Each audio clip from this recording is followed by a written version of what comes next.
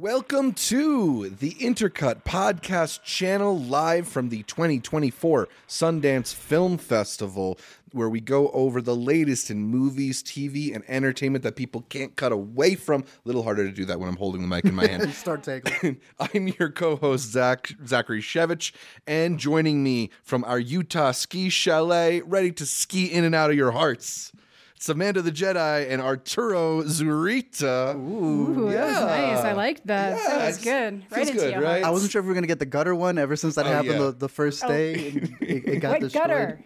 What gutter? Yeah, Don't what exist gutter? anymore. Let's not tell our Airbnb host. We are back in Utah. It's year 6 of Sundance for us. Year 5 of actually traveling out here. Year 4 of being here when there's actually movies playing here. Shout out to the Harry Potter No, house. other way around. We've been here for 5 years. It's the 6th. Sundance never. They only did one skipped year, didn't they?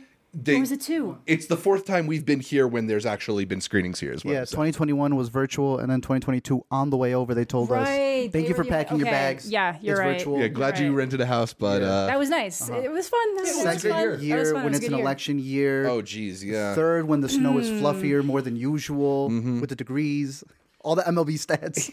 I feel like weather-wise, it's been kind of a nice Sundance. It was good. perfect. It's it was been good. everything you needed. You got your snow. You got your little bit of blizzards. Sometimes it was cold. Other times, because you Nice don't. and nice it was and breezy. Those high schoolers were crazy. dude, they were They were in wild. shorts in the snow. Yeah, I don't want to understand how the locals They're do so it, but you do kind of want there to be some snow while you're out here. Yeah, if for you're sure. going into the mountains and It hurts when you come out after like 2 hours screening in the dark, and then all of a sudden, it's like the brightest thing. Everyone says bring a coat, bring Mittens, Sunglasses, everything. gloves. yeah. You need sunglasses Oh, yeah. for when The you get out of these sunglasses. screenings. Yeah. But other than that, I mean, it's been in some ways a return to form, and in other ways, Yeah. we're seeing the continued evolution of the Sundance Film Festival. You know, there's been a lot of really exciting movies, and there's been some things that I think we've had frustrations with coming into this year's festival. Sadly, How are you feeling? We're on our last day of movies. We might still get a few straggler screenings. we're gonna get here and another there. 20 in there. But yeah, just we're almost wrapping this up. Are you feeling positive about this year? A little bit down on this year? Amanda, why don't you start us out? I feel like it was a really top-heavy year, and even that top-heavy year isn't quite comparing with last year. Like, there's stuff I saw last year that it carried right through the end of the year in my top 10 list. I don't fully know if I've seen anything like that this year. I've had stuff that's sticking with me, stuff that I'm really excited to visit again. So just in terms of the movies, I do feel like it was a little bit top-heavier. I also just don't necessarily like the way that they only opened the digital up within the last 4 days of the festival. So instead of us being able to like stagger stuff in between other stuff, we're trying to fit it all in the last 4 days while trying to fit in anything that was only available in person. So that's been weird. They changed, however, they do the wait list. That is probably one of the biggest complaints we've seen. It does not work the same on multiple levels, Yeah. and it is just a huge nightmare. We like to attack these screenings as pairs. We like go out to screenings together Yeah. and stuff, and it just makes it that much more complicated. Everyone's in like a different place. Yeah. Yeah, you can't connect your accounts anymore. Less It phones doesn't out during a screening when you're trying to, because then only Yeah. one person needs to only for one the person. two. And then the other thing is it doesn't show you how many people dropped out of line in front of you. So we're now ending up with, like, after the first weekend of really bad luck with waitlist, people just aren't even showing up for the waitlist when they have like 17, and they that used to be absolutely would have helpful. made it in. If a theater was like averaging 50 and you were like 70, you can keep an eye on it, and if enough people dropped, you're now in that zone. Yeah. So it's just Yeah. differences. Yeah, just a couple of things, just a couple of issues there. Then it was like glitching out a bunch, so I ended up with like 4 numbers to the same movie. Like that should never happen. So We also ended up, you were talking about the digital screenings being delayed for kind of the back half of the festival. I found that after the first, couple days, we were looking for things to fill our schedule. There were sometimes like gaps form because there's just nothing that you're particularly interested in or that you can even get into in certain slots. You already have it scheduled for a Just later day in double the up. festival. Yeah. Exactly. Yeah. And so I went from trying to figure out what to do with my schedule on the 22nd and the 23rd to having more movies than I had time to even watch Yep. from the 24th through the 28th. So I think we all still ended up with a pretty decent count. Yeah. I got to 50. I don't know if you finalized your count or whatever. No, not but yet. I mean, we all usually do end up, We all few got dozen over, at we all least. got I'm over at like 50. 40, I think. I will say on your top heavy comment, It's because we mapped it out perfectly. We did. We knew it was what gonna the be good good. stuff was It's going to true. be. That's we knew what was true. going to be good. And we knew tried for those premieres. What we were anticipating. Exactly, premieres. We knew some stuff we were anticipating that we knew was going to be a little bit slower. We also saved all the slower stuff for the end. So it's just one of those things where it's how you approach the festival. You know, if you're watching a lot of Midnights, chances are you're going to be probably more scared than the people watching the U.S. docs. that's true. But I think it was still a solid year. Sure, you don't have your talk to me's, but there were some horror heroes that were pretty good. We don't have a Past Lives, but there's something in the U.S. competition that is going to be at my top till the end of the year. And if this is like a bad Sundance year, give me more bad Sundance years. No, for sure. Because this is Yeah, yeah, yeah. fantastic. Yeah. I don't think it's been a highlight out of the years that we've been traveling as a group, but I still think it was a really solid year. Really good movies, really good premieres, good food. It was fun. Alberto's continues to hit. Bro, I think that last bite I had last night might have been it. You done? Maybe. Too much? Just binging on it too much? It's just too much Mexican food at this point because we started off with Red Iguana and everything. That's why I needed a burger last night, just something different. It's beef, but in a different way. Good shout out Bangkok on Maine. That was a new one for us. Yeah, that one was pretty good. Solid time. Shout out the Tots from Napoleon's He got it behind you. somewhere there. Yeah, we still got the grease states. Yeah. Also, just talking again about the actual screenings themselves, we found with the theaters, you know, we've come enough years that we've seen them change certain theaters out, extend certain theaters. This year, the Eccles, which is usually the main theater, they stopped screening halfway did. through. Midway through the festival. Which is a little bizarre. Because we had a really good place right next to the Eccles. We really did. Didn't really work out. There's just some differences when it comes to this year's fest, but I still think overall it was a solid festival, and hopefully a solid festival for those who were at home, because as much as we love to come and it's a privilege and it's awesome and we get to see some exclusives, I think the best thing that they've done is made it virtual, because a lot of the people we've met this year got a taste of it just by going to the virtual festivals, by being able to check out a movie online, and they kind of get the gist of it coming in here. And yeah, some people may not get the chance to come here. It is expensive to get here. It is a lot of energy to be going up and down all of these places in the snow, and being able to attend virtually and have some of the best movies that are going to be on this top 10 list available for y'all at home, I think is a really cool thing. That one of the best festivals is still doing. It continues. Yeah, we hope it continues. I hope. We'll see.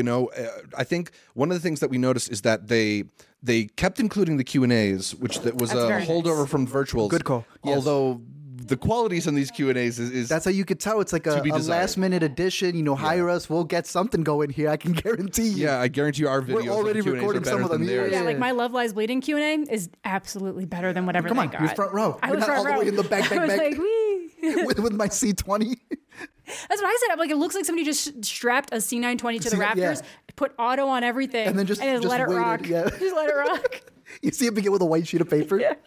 So I'm divided between whether or not I feel like Sundance is putting in that additional effort, hoping to continue this online program, or if it feels like they're just sort of doing what We they get can. the recaps this year either. the recaps also. So yeah, I mean, it's an evolving festival. We'll see what sticks around with next year. And I would just say the online's a really good way for them to make more income. And if like income's a thing, you can get money from people all around the country that would never come here. And I would say publicity too. Publicity, Even if you too. were making, I think a lot of people are talking about this festival more, especially on that second half, when you've had all that hype the first week, and then in the second week, everybody else gets to. Yeah.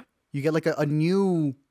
Everyone's seen it here, but you get a whole new cycle of people to a new to round now of view it. Yeah. people talking Of about opinions movies and stuff, and like that. Yeah, I so- thought that's been cool the last 2 Yeah, years. it's been cool. Yeah, and we hope to see that continue, because we really do love being able to share as many of these movies with people as possible, and getting to hear back from people about what movies they loved. We want to talk a little bit about the movies we love. We are doing our top 10 films of the Sundance Film Festival. These are set in stone. You're not allowed to change your mind. I know we're catching freaky tales later. It doesn't matter. You can't say it. You can say I've you already saw seen it. I've already seen it. It's We on my can't say list. it. so. We'll come in a weird anthological way like the movie if Freaky Tales does blow our minds, but it really is one of the last ones.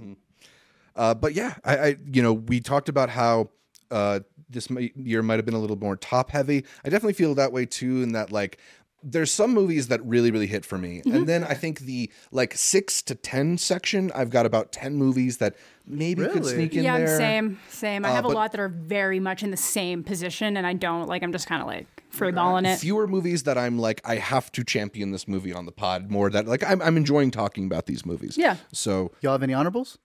I got a couple. Do you want to do those before the one? I feel like my honorable is going to be Might on be Zach's something that's list. there? Okay. Yeah, so let's do the honorables before we get to number 1 on each of our lists. But I guess we could start off number 10, Art, if you want to get us going. Look, I got something that's disgusting. It's vile, and one of us almost didn't even want to leave the Airbnb to see this one, but we got God. her out the door. And hopefully it was worth it for Sasquatch Sunset, a movie that was pitched to us as nothing but poop, vomit, secretions. Yeah, like the weirdest stuff, and that there was no dialogue. Yeah. So that was one thing that we were kind of intrigued by, because it was also starring 2 actors that we really like in Jesse Eisenberg and Riley Keough. Not that you'd know. I didn't know who was who till the ending of the movie. I did. I swear to you. I thought figured that was it that guy. Then y'all told me who that guy was. I was like, really? Okay, so then it's this guy.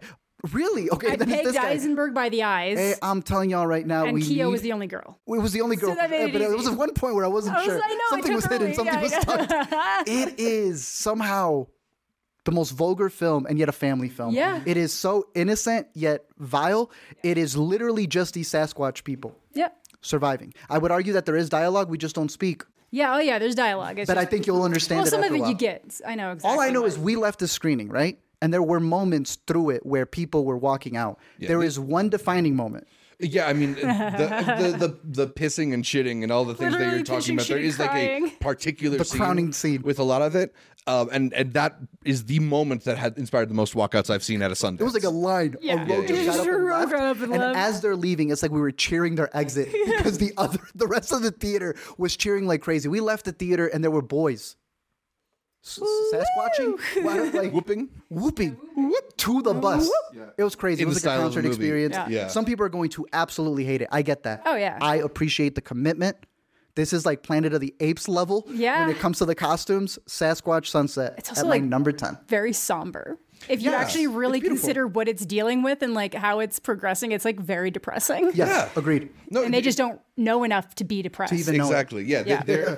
It's very much like an animalistic movie. It's Yeah. sort of about primal urges and also just like communing with nature and existing off nature and Yeah. then the interference of people with nature and stuff like that. So I think there's actually like a lot of really interesting There's things. a lot in going there. on there. Yeah, even if it is ultimately like kind of a funny, Yeah. apes make weird noises type of movie. But Yeah. I really enjoyed it. I ended up having it number 8 on my list. Damn. Yeah, I mean, look, it's funny, and I also think like even the stuff that is putting a lot of people off, the like this is Jesse Eisenberg and Riley Keough pissing and shitting for 2 hours. Like I think that's really overstating it. It It's not is. that much worse than your average gross out comedy. Yeah. Like it's No. basically the bridesmaid scene, We right? got the- Like, yes. It is. But people are paying like 25, 30 after that high elevations to get here. Sure. And to them, this needs to be the biggest thing. To you and I, Sure. it's like, oh, yes, another Wednesday screening. I can get why people are walking out and why some It people makes sense. really didn't like it. But like it's also like not super absurd. It feels like in character. Yeah. Right? Yeah, exactly. It's like Animal Planet without Attenborough. Did we just you know? know going in? Like, we knew what been to primed embrace for ourselves it. for it? Yeah. That's why Well, I now let you them go. are too. It is Yeah. in our top 10, but go into it knowing what you're going to get. And I think if you like that, you're going to get a beautiful story. There we go. So Sasquatch Sunset, Arturo has it at number 10. I put it at number 8 on my list. For my number 10, I'm going to start us off with Between the Temples. Nice, This is the nice. new film Honorable for me. from Nathan Silver, also co-written by him and C. Mason Wells. Notably, it's Jason Schwartzman and Carol Kane starring opposite one another in sort of a like later in life Harold and Maude type of Yeah, story. yeah, for sure. It's really clever and fun as this sort of later in life coming of age movie about these two broken people who kind of fix each other in a way. He plays a cantor who's recently lost a wife. She plays also a widow who is sort of discovering her Judaism later in life.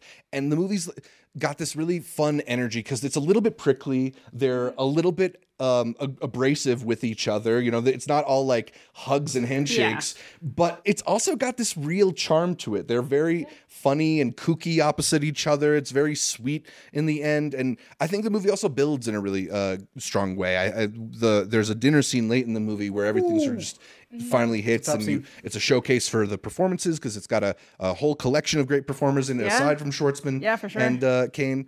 I really responded to it. Yeah. I think it's just a really kind of charming indie comedy, melon comedy, or something like that. So yeah, I had a number 10. I know you got it in your honorable mentions easily. too. Yeah, it was creeping right up on there because Yes, this has my a really great honorables. ensemble. That dinner scene that you mentioned was top tier. I've never had a more like Jason Schwartzman. Shut up. Jason Schwartzman, shut up. But that shows his range. You Oh, know? I for know sure, y'all for loved him sure. last year in Asteroid, Asteroid. and then here he's a completely different person. It's so opposite. He looked and acted his best in Yeah. Asteroid City, and this was like the schlubbiest they've ever made him look. And he was great. He was great. I love that. Pumped him full of mudslides. Yeah, they did. All those mudslides We were should have got some. No, good pick. Yeah. So I got Between the Temples at my number 10. Amanda, let's hear the start of your list. I'm gonna go with Freaky Tales just because I'm the only one who's seen it and I really liked it. I think it helps that a lot of the initial reviews were bad, but I do think that is a lot of like people showing up for Pedro, not really looking into the description of what the movie is or caring about what it is. This has kind of got like this it's about like the Bay Area and like around like Oakland and stuff. So it just has that very, people are wearing like Rancid shirts. You got Operation Ivy, like punk bands and stuff. So like I always really respond to that kind of stuff. But then it kind of has 3 different sections dealing with 3 different aspects of that culture and how they kind of intertwine in weird ways. So I really liked it. Like stylistically, I thought it was really fun. I can definitely see why some people wouldn't like it, but no, I thought there was a lot of really standout performances. It just kind of reminded me of something that I really, really would have loved when I was younger, like not quite an SLC punk, but like kind of in the vein in areas. I do think Pedro's section was really good. At times, it almost starts feeling like a kind of like a Kill Bill style movie at one point. It's fun. It's just like a really fun movie, and some people are like it's too much of other things, but no, I thought it had good vibes. I was a fan. Present? What? Is it in the present or is it like in the 90s? It's like 90s, 80s. Really? I have the date and I okay. can't remember what it is right now, but like it might be another 89. I feel like there's a lot of movies that were in Gotcha. We 1989. have a lot in that decade. Yeah, for this so I think year. it's definitely older, not Okay. current.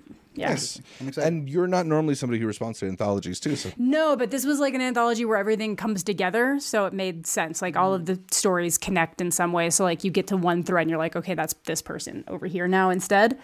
So it worked and it was nice. Amanda gave us an anthological TED series, TED Talk series on why she doesn't like anthologies. It's true, I did. And it all Yeah. cohesively came together at the end, and I agreed with her. So I'm excited for this one. It'll be our last showing. Hopefully. At least in theater. You'll get in. Let me know what it is. I'll get in there by the second anthology. all right. So number 10 on Amanda's list is Freaky Tales. Let's go back to Arturo for his number 9. The one documentary, if I'm not mistaken, right here. Listen, he was mistaken. Daughters would end up being the final movie that I saw from the festival, and that was after we shot this at the Airbnb. So this is post-recording art, shouting out Daughters, because that's not only an incredible documentary, but it is one of the best of the fest. There was a lot of good ones, and I'm going to mention the other ones in my honorable mentions. And one I'm hoping makes y'all's list. But for me, it was one that I was very intrigued about, dealing with rap music and in particular lyrics being used against you. As We Speak is a documentary that comes from filmmaker J.M. Harper, who has edited some really good stuff in the past, very rap-centric in the Sundance short Don't Go Telling Your Mama. Yes. He had helped edit Genius. Here, the way that he's able to put the lyrics for the artist that he's following, genius. The specific cities that he goes to understand the roots of why people rap and honestly just vent the way that they do using this art form was beautiful. I also like that he doesn't stray away from the fact that, yeah, some people are snitching on themselves in these lyrics and gets to the root of where that comes from. I think it was a fantastic documentary, some really good talking heads or really interviews that he was able to do. And I thought the style of it, having the subject who he's following, the rapper, almost do recreations was really interesting. And then again, the editing's still on point here. As of right now, it is my favorite documentary and makes my number 9 spot as we speak. Keep it on your radar. Nice. Yeah, that's one that I think we were really anticipating Hell yeah, coming in bro. as well. And yeah, it dives into a fascinating subject in a fascinating way. I think it's got some stylistic flair to it too that just gives the documentary a bit of energy. The history on the drums? Yeah. That was, whoa.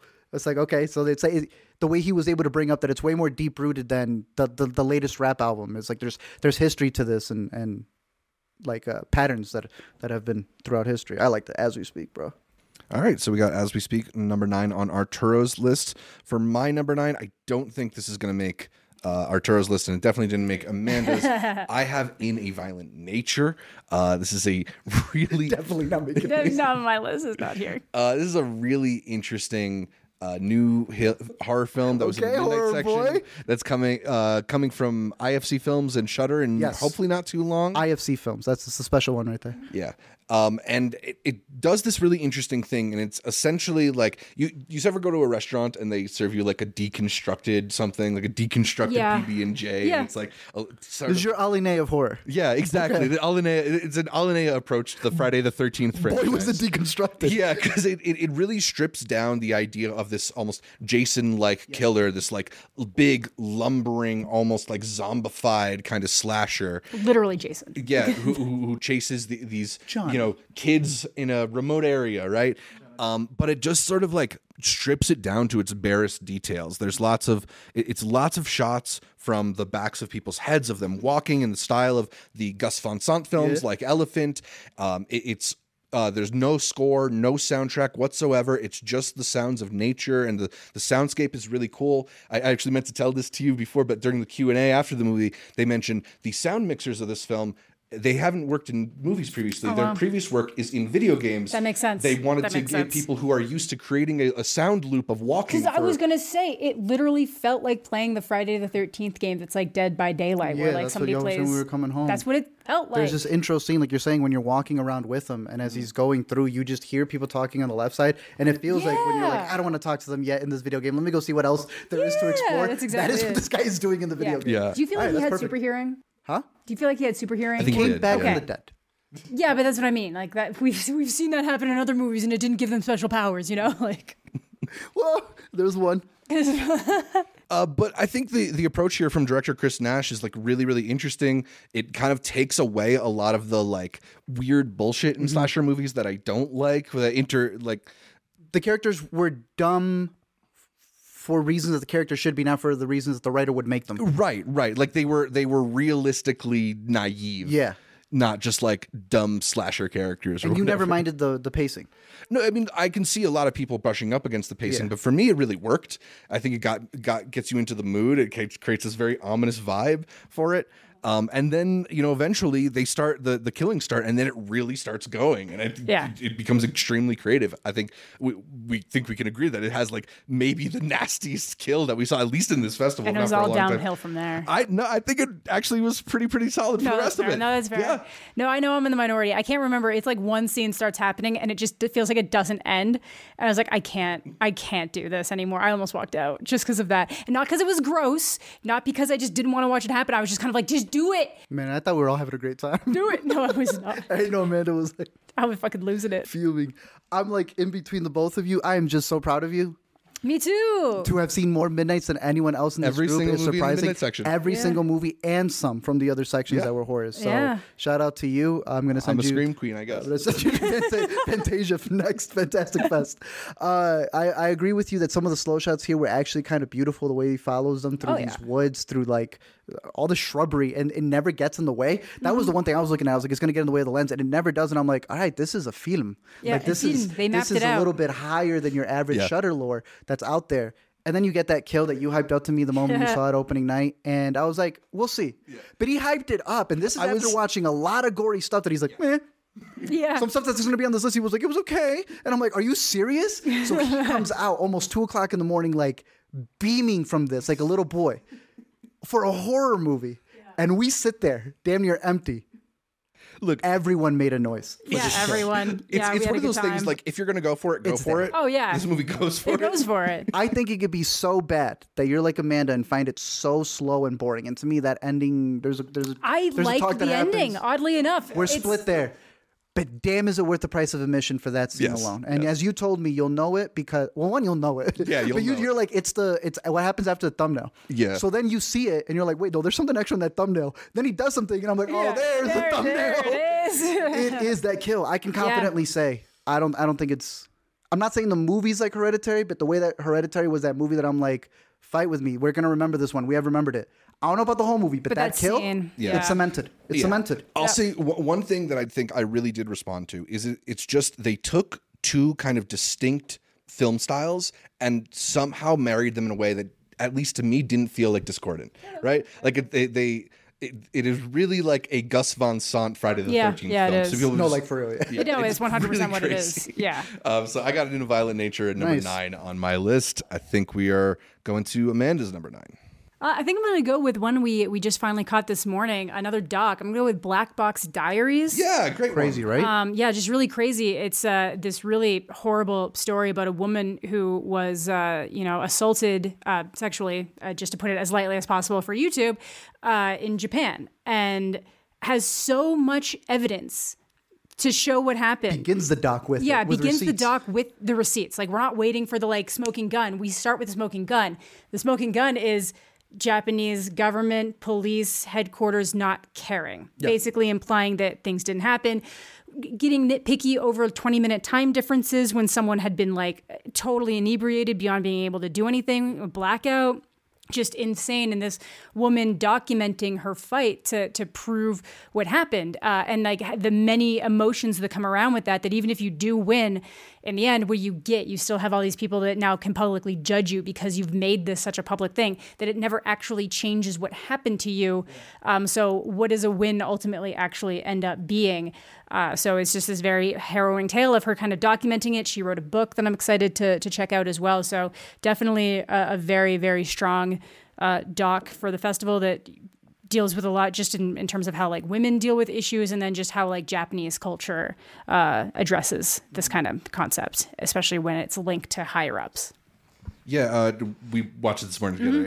It probably should be on my top 10. Maybe I'll just make it in one of my honorable mentions. I just forgot to add it at the end. so As we we were- spoke to, but you have so many of these that are, because she's also the director. She's also the She's director. compiling all of it together. There are many ones where people will set up a doc and they'll be like, all right, intimate moment with my father.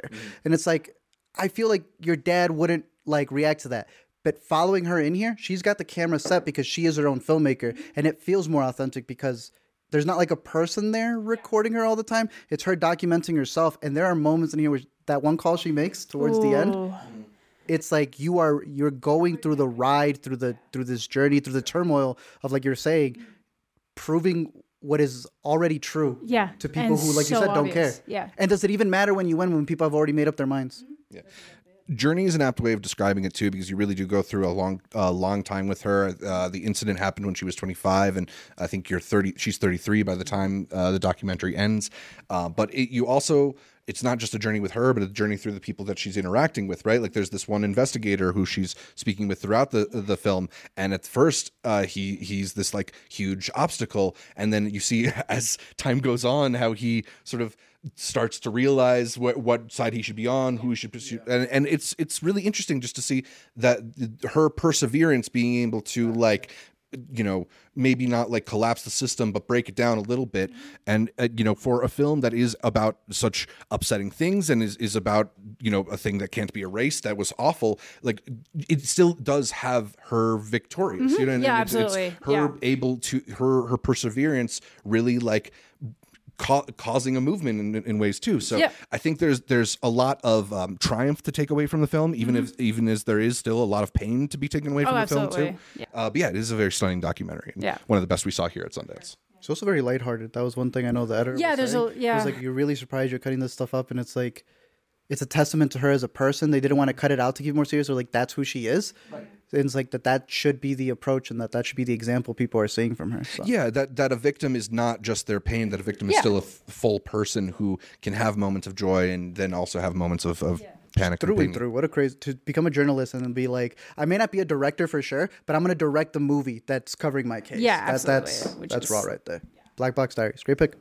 Yeah, so Amanda's number 9. Let's go back to Arturo for his number 8. All right. My number 8 is a movie we were highly anticipating from the premiere section that stars a dethroned queen. I'm sorry to say. Look, she wasn't in it for too long, but Aubrey Plaza is still very special in our hearts. She just, had a little bit of a hiatus this year, not being in so many films. But nonetheless, she still showed up for My Old Ass, which is a movie where a young girl decides to try shrooms with her friends before she moves on to college and have her whole world completely change. So she gets a visit on this trip from her old ass, the older version of herself who gives her a little bit of advice, some warnings.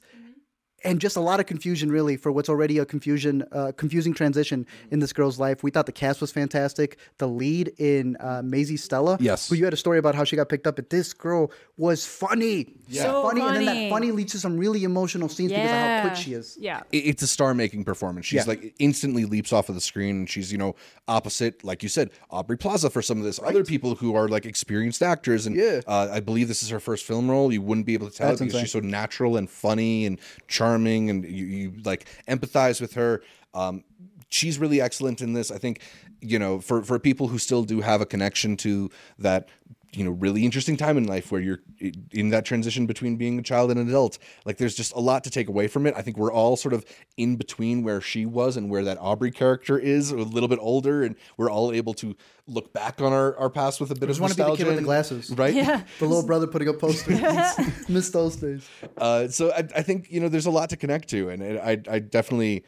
I really, really felt this film strongly, not just as a very funny thing, but also just as something to make you appreciate certain elements of your own life more. And It's emotional. yeah. Not as profound, we would say, as her last movie. Megan Park did The Fallout out of South by, which I think we collectively feel is the better movie. But this one was really fun, and it still has that heart to it, especially towards the end, where you use this mystical, magical, drug-filled aspect of the movie, the route that you're taking, and you get some really cute moments, in my opinion. So I had to put my old ass. I think it's gonna be a crowd pleaser when it comes out.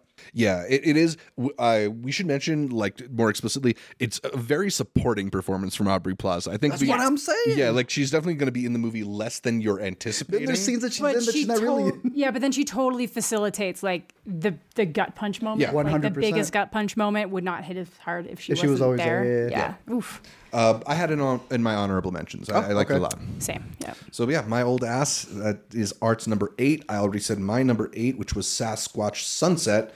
So let's go back to Amanda for Kind her of the same number movie when 8. you look at it. I'm gonna go with a different man here. I think. Okay. Let's go. I'm gonna pop My that number in. 7. Let's do Yeah. it. My number yeah. 6. Hey, okay. All right, we can save it then, I guess. We can Thanks. save So I it. guess We'll it, do it no, right no, now. so I guess it wasn't top 5 for me.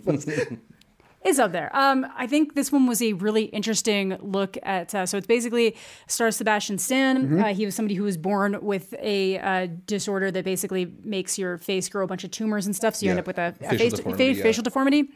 And how he wants to be an actor, and then finds out that there's a way to kind of remove all of those tumors and not have to He goes deal under with like it. a medical procedure. It's of some kind. a medical procedure. And then you kind of see how like the positive ways that ends up changing his life, but then something happens where he realizes that maybe he wouldn't have had to have changed anything at all, and he could still have everything he wanted. And it's all really about the confidence you have and how much that you wear it. deeply affects his life. I don't even know how to talk about this without really spoiling it. Yeah, no, but It's- it does a really interesting job of sort of like examining representation and sort of the roles that we even sometimes are willing to give ourselves, right? Because if you don't feel like you have the confidence or the model to go do something, you maybe don't. And I don't know, it has those like Hitchcockian Vertigo elements to Yeah. it that are really, really interesting. It's both like a kind of existentially torturous film in some ways, but it's also just a very funny comedy, like a darkly surprising comedy.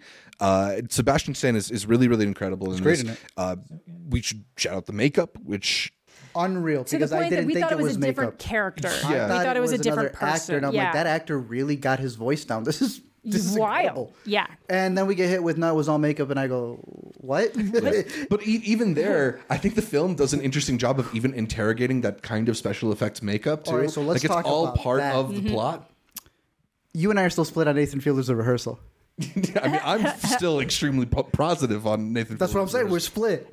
This is a movie that covers all that stuff that you're saying about critiquing the makeup while doing the makeup in a movie about makeup and saying this is the solution of what it should be. And I'm like, then dealing with the actor who isn't playing the actor because you need a bigger person or else you wouldn't have gotten that money. And thus he's proving it because he's made other movies where he didn't get the money. The Q&A that he had for this was like fantastic because he's literally filling in everything that's happening in the movie and kind of telling you like, yeah, this is a response to everything that I did.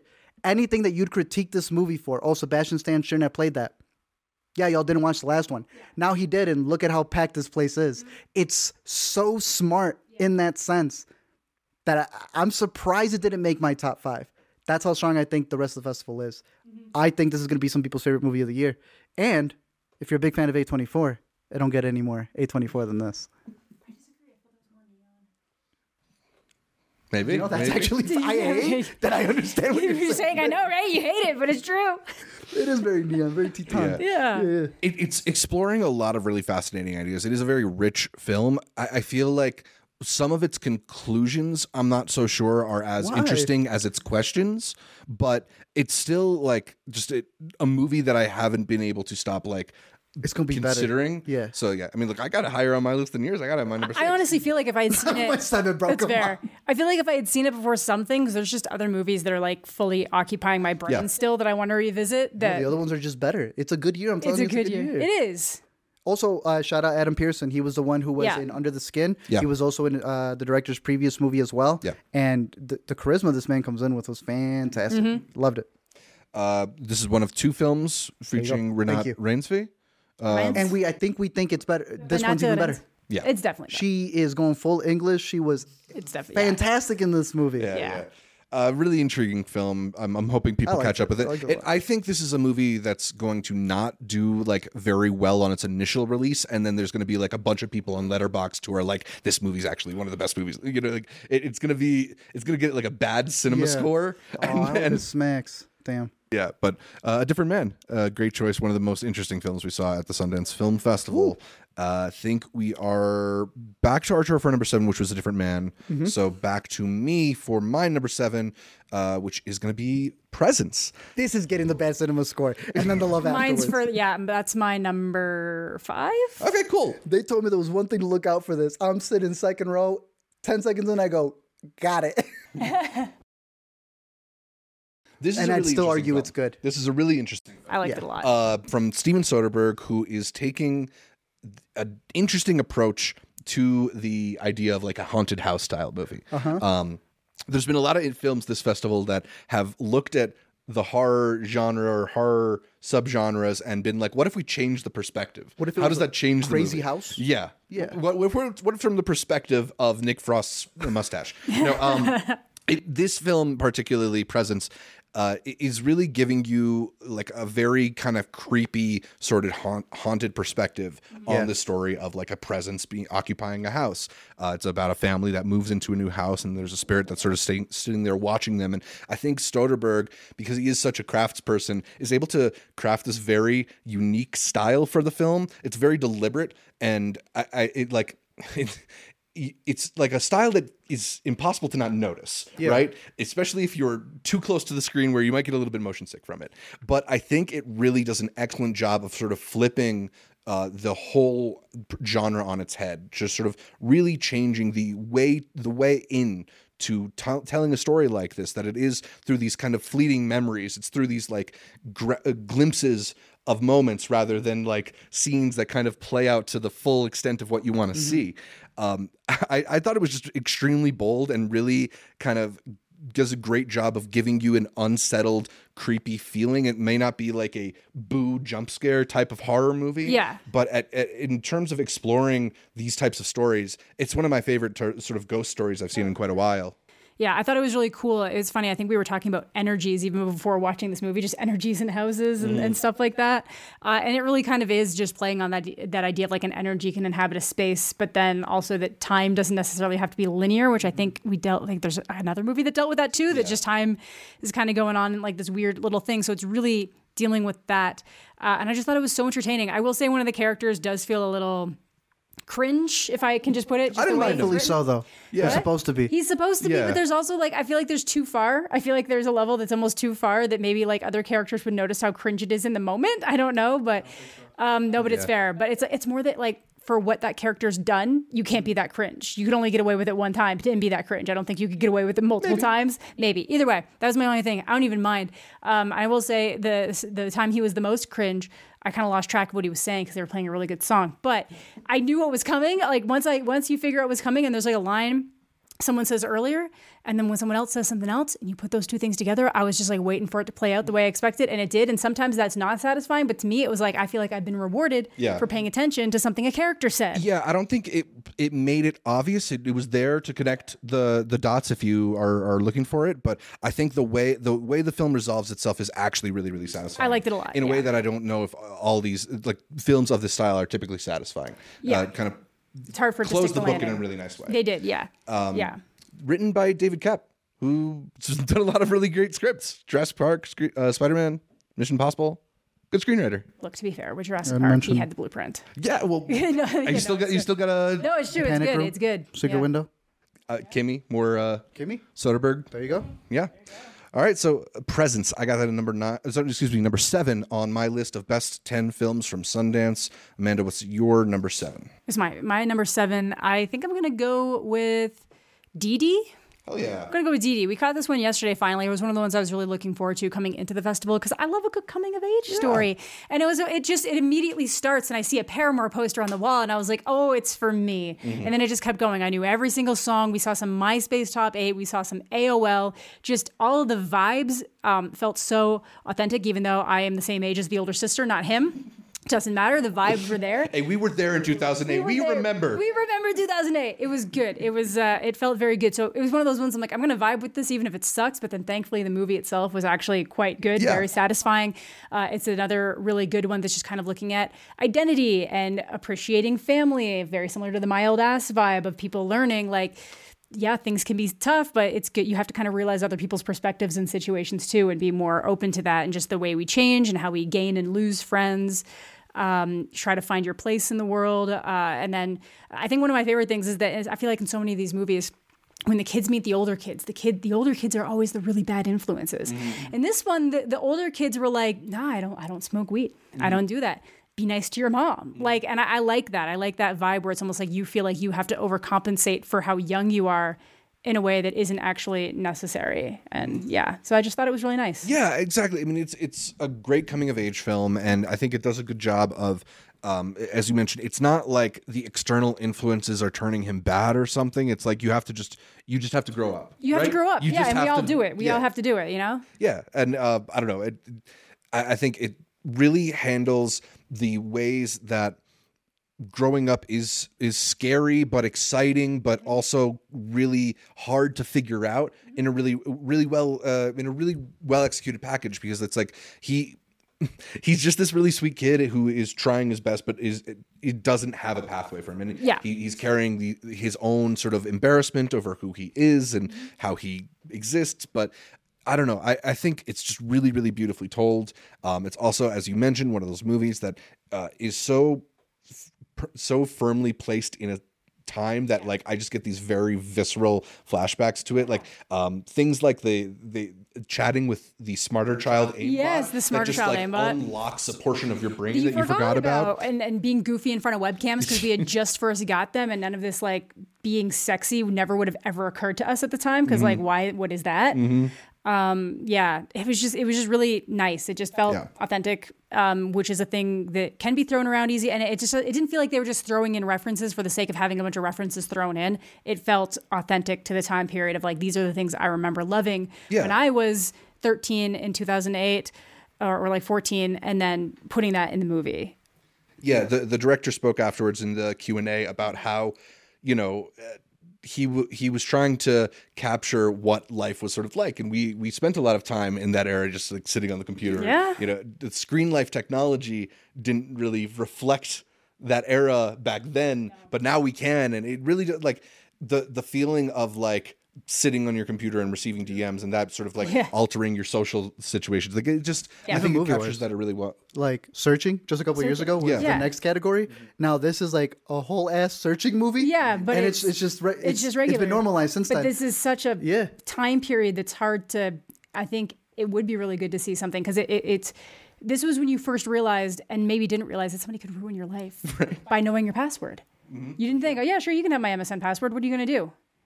Talk to a bunch of people as if they're you and ruin your life? Like, it's, So shout out writer-director Sean Wang, who we've shouted out before because they made the 99 Wipehouse short that's now Oscar nominated. Rooting for. Isn't that crazy? Yeah, but wake up, get an Oscar nomination, premiere your movie at Sundance. He's like, I'm 29. Decent. But this is also the story that we try to talk about a lot when we talk about those shorts, right? Because sometimes those shorts are introducing you to the next filmmakers you're going to like. And it just so happens with Sean that it's happening like immediately. Yeah. So hopefully people get a chance to check out Dee Dee. You had it at number 7. I put it all the way at number 4 on my Nice. list. I liked it quite a bit. We might hear about it again. Oh, yeah. But let's circle back to Art's number 6. I think we're at. 6, yeah. I got my spotlights in here. 2 movies that y'all saw at multiple festivals prior to me. Oh, gotcha. Finally got the chance to see them in Hitman and How to Have Sex. So 2 H's over here. Hitman we have a whole H's, video very for, different. and I think would definitely be the one that's solidified right here at number 6 because this was everything that people have been raving about and some. Richard Linklater knows how to blend genres like a master. And he's got a dude who he's been working with for a while, I think, firing on all cylinders as this pretend assassin, a pretend hitman who's trying to stop other hitmans who then maybe becomes a hitman. Yeah, Glenn Powell, you're talking about. Glenn Powell is incredible in this movie. He has the charisma that people have been seeking out for a movie star that they claim no longer exists. What was his lead as well? I'm blinking over here.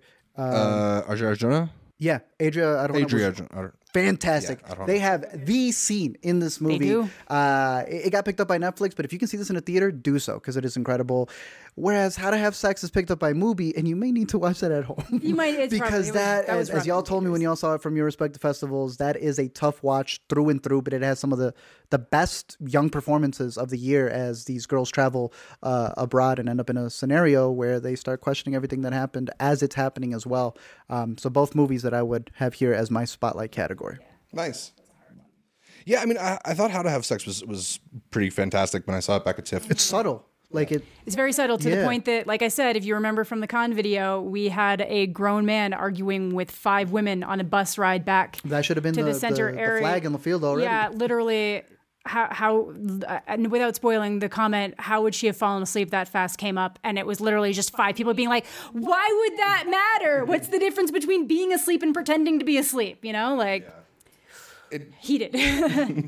But I think the thing that is really commendable about it is the way that it just sort of feels so unadorned, not dramatic. It's just kind of like stripped from life, and a lot of things are underplayed in that movie in a way that just exactly. makes it feel that much more real, makes it feel that much more effective too. So shout out to director Molly Manning Walker, and also you were shouting out Mia McKenna Bruce, who Oh, she was fantastic. kind of is like mini Florence Pugh in that movie or something. She's so she's great. incredible. No, yeah, she was really good. she's In so it. I thought you were good. going to say that Richard guy as the other director. He's coming up. But no, yeah, she was good. All right, so a duo of films that premiered elsewhere at Arts number 6 with Hitman and How to Have Sex. I think I talked about my number 6 already, which was A Different Man. So let's go back to Amanda for her number 6. I'm gonna go with Thelma. Okay. I had such a good time with Thelma. This is it's like a movie. This poor grandmother falls for the, your grandson's been in a horrible accident, needs X amount of money to get out of jail because of what they caused. So now you're both worrying for their well-being and the fact that they're in jail. And it's fake. And then, you find out it's fake pretty fast. But by then, she's already made her way down to the post office with $10,000. And this becomes her journey of getting that $10,000 back because she is sick of people treating her like she is ready to be put out to pasture and wants to be useful for a variety of reasons. And it's really nice. And you kind of get a nice character arc through her and Fred Heckinger's character, who is the grandson, because he's kind of has to almost on the opposite end of the spectrum, where his parents are kind of treating him like he's also someone who can't function and handle themselves, and him having to learn that he can take that step out. They baby them both. They baby them both. It's like the horseshoe theories that when you're really old and really young, you're kind of like more close together than when you're in the middle, and like they're taking that to the extreme when he should be well outside that horseshoe ratio. But yeah, I thought it was really fun, really delightful. June Squibb, so good, so fantastic. She learned nothing from Nebraska. She learned nothing from Nebraska, and I really liked in the Q&A the director said, watching Tom Cruise jump off a plane feels exactly like trying to watch my grandmother get on a bed. It feels like just as extreme a stunt, and I love that. And because she did her own stunt. She did her own stunt, so she's like rolling off couches and stuff. It's cool. It's know it's fun. like a little corny, but I thought it was adorable. I liked it. It's basically like a parody of a Liam Neeson action movie. It is, yeah. Because it's the sort of revenge story that we've seen so many older actors do. Just this time, it's a much older actor. Yeah. So they accommodate that by making it a little bit like cute and Yeah. funny. Flips, the Yeah, walk. It's yeah. cute, yeah. It's like they treat like rolling over on the bed like it's her jumping Yes. out of the plane, right? And you it's do given that feel it. dramatic. You feel it. You're like, oh my Yeah. God, Grandma, you're gonna break your hip. That end, You know, like, that ending sequence when she's ready to go all Yeah. out. I thought it was raw. It's Dude, cute the whole good. movie, and then she means business. She towards means the end. business. Plus, her first leading role, which I still like. I don't get that. She's 90-something years old, and this is her first leading and executive produced role. Yeah. So shout out this guy for having a good relationship with his grandma. Yeah. So her real 104-year-old grandma. Dang, Huh? that's wild. Yeah. 100 what? 104. 104? I heard you said 40, bro. 104 is still crazy. Damn. Yeah. Yeah. They did her own stunts. Thelma makes it to number 6 on Amanda's list. Art, can you slide over just a tiny bit because you're a little bit further out of shot? All right.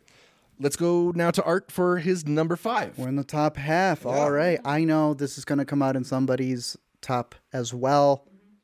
So we'll see who has It's What's Inside. Yeah, I in what definitely We're go higher. higher. We're higher Oh, for sure. but that is mine at number 5, a movie that we're going to be talking about more. All right, cool. So It's What's Inside makes Art's list at number 5.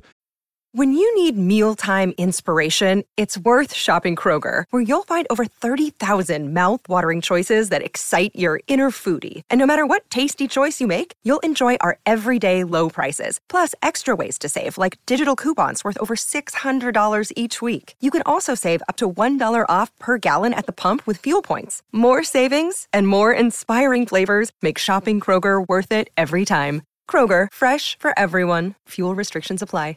Another day is here, and you're ready for it. What to wear? Check. Breakfast, lunch, and dinner? Check. Planning for what's next and how to save for it? That's where Bank of America can help. For your financial to-dos, Bank of America has experts ready to help get you closer to your goals. Get started at one of our local financial centers or 24/7 in our mobile banking app. Find a location near you at bankofamerica.com/talktous. What would you like the power to do? Mobile banking requires downloading the app and is only available for select devices. Message and data rates may apply. Bank of America N.A., member FDIC. My number 5 is Will and Harper. I also think that's going to be a bit Oh, higher. it's not. No? Honorable. I told you I got one doc that made it. Wow, okay. So Yeah. Wow. I'm surprised. That you liked it that much. why wouldn't I like it? I love Will Ferrell. Top 5? Yeah. I just didn't Oh, think if you wow. got enthused. You were sick when you guys came out of it. Yeah, I was 'Cause really sick. Oh, yeah, you were. Yeah. It was the sickest you've been. Yeah. No, I mean Will Ferrell and Harper Steele. It's in my top. It's in my top docs. Don't get it twisted. Yeah. Don't get it twisted. Will Ferrell and Harper Steele are long friends. They worked on SNL together. They worked on a bunch of movies together. Classic bits. Harper has more recently transitioned, and Harper, prior to transition, loved to go on these road trips throughout the U.S., stopping in random bars and stuff. We didn't get the not the Keystone, the Natty Light. Yeah, we did You get the tried. Scorchin' Pringles though. No matter what. You had to get right? it in 15 packs. Oh, we did get the Scorchin'. We got the Scorchin'. The idea was that they have not changed at all. They still like They're this trying to crappy do- beer. yeah. Yeah. Trying to do the things that they used to love, and yeah, so this got me craving this was a chance for Harper to try and go on this road trip that brings her so much joy, but with Will Ferrell there is kind of like a safety buffer or like a comfort blanket Yeah. or anything like him that. to also understand. Which, Yeah. to me, this is a friendship movie through and through. That's the thing. And ultimately, what it is like it's a chance to hang out with these two friends who have been through so much together, who have this deep love of each other, are extremely funny and particularly as hell. funny opposite each other because they have this great comedic back and forth. Yeah. And it's just a really great chance to be in this friendship and experience what it's like to kind of like redefine but also strengthen those types of bonds. And I thought it was really fascinating. I mean, I don't know if it's going to be like a huge tool for trans people, but I do hope it will be a tool for cis people who Yeah. maybe don't understand that situation. Yeah, and I think that's more. Sorry, not to cut you. Sorry, I do think that's kind of more important right now. Yeah, I that mean, is the tool for trans people, no? I would say that it's more. It's the benefit. I them haven't at the seen end. it, but just based on what I've heard, it just seems that it's more that it's, if you're a trans person, you've gone through this, you Yeah. know these emotions. This is right, more you're to not let. learning anything new from You're not it. For learning the anything. people who you will interact with. Yeah. Here you go, study. Yes, it that's what I mean. because So you're my it's teammate a- on this earth. Yeah, like- but I just mean it's not going to be a tool for a trans person to for sure, realize yeah. something But about it's themselves. still beneficial. It's beneficial. Yes, yes. No, we're not saying it's not for beneficial. the Will Ferrell fans out there. Oh my And word. that's the thing is, and I think That's the profound part of it. hopefully Will Ferrell is the kind of person who kind of like cross boundaries and political leanings and stuff like that, and can maybe help get that that kind of message. Even for the across. haters out there who may not enjoy Will Ferrell as much Yeah. as others out there, I think even they. I don't know who would say that. I don't know. Who would say that. Will Ferrell. Yeah, but it's just doesn't love he's so like, I don't know. Goofy that you can't take him serious. Like you just feel that there's good energy in the room. Yeah, I think he does a really good job of like both making things more comfortable and fun, but also reading the moment. And it's not just like him constantly goofing off. It's also he's able to have these real conversations. And when he can't de-escalate something, that's where you go, wait. It's making Will Ferrell uncomfortable. Yeah. And that's like, I think a really big part of the documentary as well. Yeah, it's also just this opportunity to showcase some other funny people, and they have all these very funny friends who they meet along the trip or call up and stuff like that. And look, if you just are a fan of comedy films that have come out for the past 20 years, there's probably going to be a few people who show up that you love. The way they do montages is so sick. Yeah. 'Cause they'll be like, oh, and by the way, this was our time in SNL. And they won't even like, they'll just hit a cowbell. And I'm like, oh, you're not. Any other documentary would have been like, do you remember how big this sketch was? Yeah. They just ring the cowbell and they move on to the next thing. And I'm like, bruh, y'all have so much history together. It's not even funny. But let's be serious. I understand this could be a tool. I understand it could be a lot of things. But this might win Best Original Song at the Oscars. It's got the best song we heard at Sundance. Because some people were crying throughout the movie. But what got me was the outro song during the credits. People were leaving. I'm like, no, this song. We were promised something. And that song hits. Nice. It's really good. Keep talking about it. I figured out who co-wrote the song with her. Do you know this? Oh, Please tell me you know it. I don't actually off the top of my head. I'll try to figure it out, but Yeah, that was funny. I have it in my notes, I think. there we go. Well, we'll just cut this part down. It is the son of somebody big, is all I know, who wrote it with this comedian. The son of like a really major person. I'm like, you right? No, please, no. I think it's another actor. I have no idea who he's going to say. I have no idea who he's going to say. Who wrote the song from Hunter Biden. Hunter Biden. It's the son of one Batman. Sean Douglas is his name. It's Michael Keaton's son. I had no idea. Michael Keaton has a kid? Michael Keaton has a child who has made like top 40 hits. What? And yeah, he writes a song with the comedian in this movie. It's literally like the last thing that plays in the film. It's the best part of it. What's one of his top 40 hits? Hold on. You got to come with the receipts, man. I mean, I knew Michael Keaton was like a funny guy, but I didn't know he's his given- prodigies or Yeah. Given birth to like some really big people. This man's got TED Talks. This man's a multi-platinum songwriter. Wow. I see right here he did Call of Duty Black Ops 3. So right off the bat, That's my favorite song. He's done stuff for Thomas Rhett, Plug-in Stereo. I guess a lot of country. He's writing for himself as well, but I see an Oscar nomination in his future for this little jingle, personally. I hope so. It's really delightful. I'd love to see them perform it at the Oscars. He's done Akon, Demi Lovato. Selena Gomez. Yeah, Demi. Like David Guetta. He's been out there. Normani, who's also in the festival as well. None of those have been as good as the one that he has for this movie. All right, so Will and Harper, I had it at my number 5. Art, you had it in your honorable mentions? Yep. And Top doc for sure. And Amanda hates Will Ferrell. So Amanda, what's your number 5 favorite film at a Sundance? I had Presents, so we already talked Okay, about cool. it. We already talked about it. Yeah, we did. Steven Soderbergh. Yeah. Good win. We like All right, it. so let's go back to Arturo for his number 4. My number 4 is Exhibiting Forgiveness. One of the longer dramas in the U.S. competition, but one that comes from a director who I thought did a fascinating short film in Shut Up and Paint, I want to say, where he was discussing the idea of art. Which he is himself an artist. He even uses his paintings in the movie, which I really appreciate because many times it's like, oh, this great artist, and they won't show you the painting because they know people at home might think it sucks. Yep. The balls to go all in and show you this work that he's done for his own movie. And even more than that, one of the things that's really a pleasure in movies like about a songwriter, for example, is where they show you a bit of the song and then you see the song progress and it's like, oh, you see it to come together and it feels that much better. Yeah. They do a little bit of that with the paintings in this movie too. Oh, they take you all the way back to like where that memory came from, what instigated it, what was he feeling at that point in time. There's this one with a lawnmower. I mean, it's just deep stuff. The acting, performances, just all around. I think it's one of the best ensembles. You've got Andre Holland, you got Andra Day, you have John Earl Jelks as his father. Ingenue Ellis is one of my favorite performances, not of just last year, but even coming out of this fest, playing his mother. Right at the beginning, he had said that this was not a movie about trauma as much as it was a movie about healing. We have a lot of movies where it's like recognizing the trauma and then wallowing with it, or giving you an out where anybody watching the movie is like, okay, glad I helped for them, but not for me.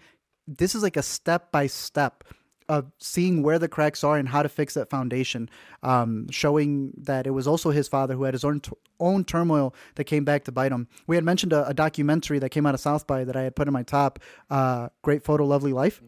this is great painting lovely life to that degree where everyone thinks like, oh, he had a good upbringing because he's here. What could he have come from? And I think seeing this artist, as it comes from a director who's also an artist, who's made a short about how he feels his art is being sold to rich people and his own family will never be able to see it. This is just, once again, him realizing that movies are the most accessible way of putting your art. That one painting, you can get 24 frames per second and showcasing what he thinks is really important out there. You know what this reminded me a lot of? To wrap up, do you remember the movie from last year of the guy who goes back to Detroit after being in Hollywood? Oh, shoot. Yes. Was it To Live and Die in L.A.? Yes, To Live and Die and To Live and Die and Live. There you go. To Live and Die and Live, yeah.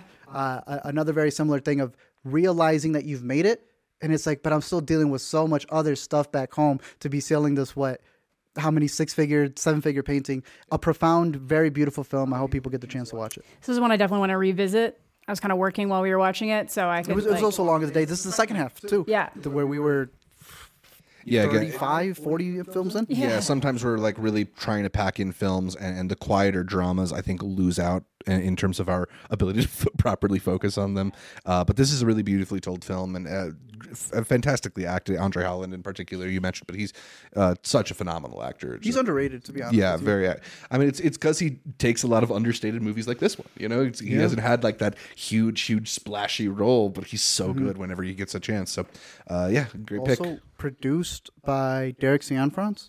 So I might be doing trivia later with these two here. They don't even know about it, but that may be something on the pop quiz there. But one of the better producing that we've been seeing here in terms of being able to get a budget and the project ready for a filmmaker to go all out. Again, at 122 minutes, told a story through and through. Shout out Titus Kaffar. All right. Number 4 for Arturo is Exhibiting Forgiveness. I already mentioned that my number 4 is Dee Dee, which Amanda picked earlier at number 7, I think. So let's go back to Amanda for her number 4. My number 4 is definitely higher on your list. It's A Real Pain. Yeah, I think we are both going to talk about that later. Okay. Yeah. So we can get into the top 3s now, or do you want to do our honorable mentions? No, let's do the top 3 right now because you just had it at number 4. It was a little bit later for hers, but Dee Dee was a standout of the festival. We should have seen it in a theater. We should have. I wanted to. Oh, it's just It was hard. You have to pick and choose Dee Dee as well as like Pony Boy and several other movies were on the same premiere blocks as other bigger stuff that we were able to score tickets That for. you weren't going to be able to watch at home. You just have to make these decisions. But damn, a good movie's a good movie no matter where you watch it. Dee Dee is excellent. I actually had Exhibiting Forgiveness above.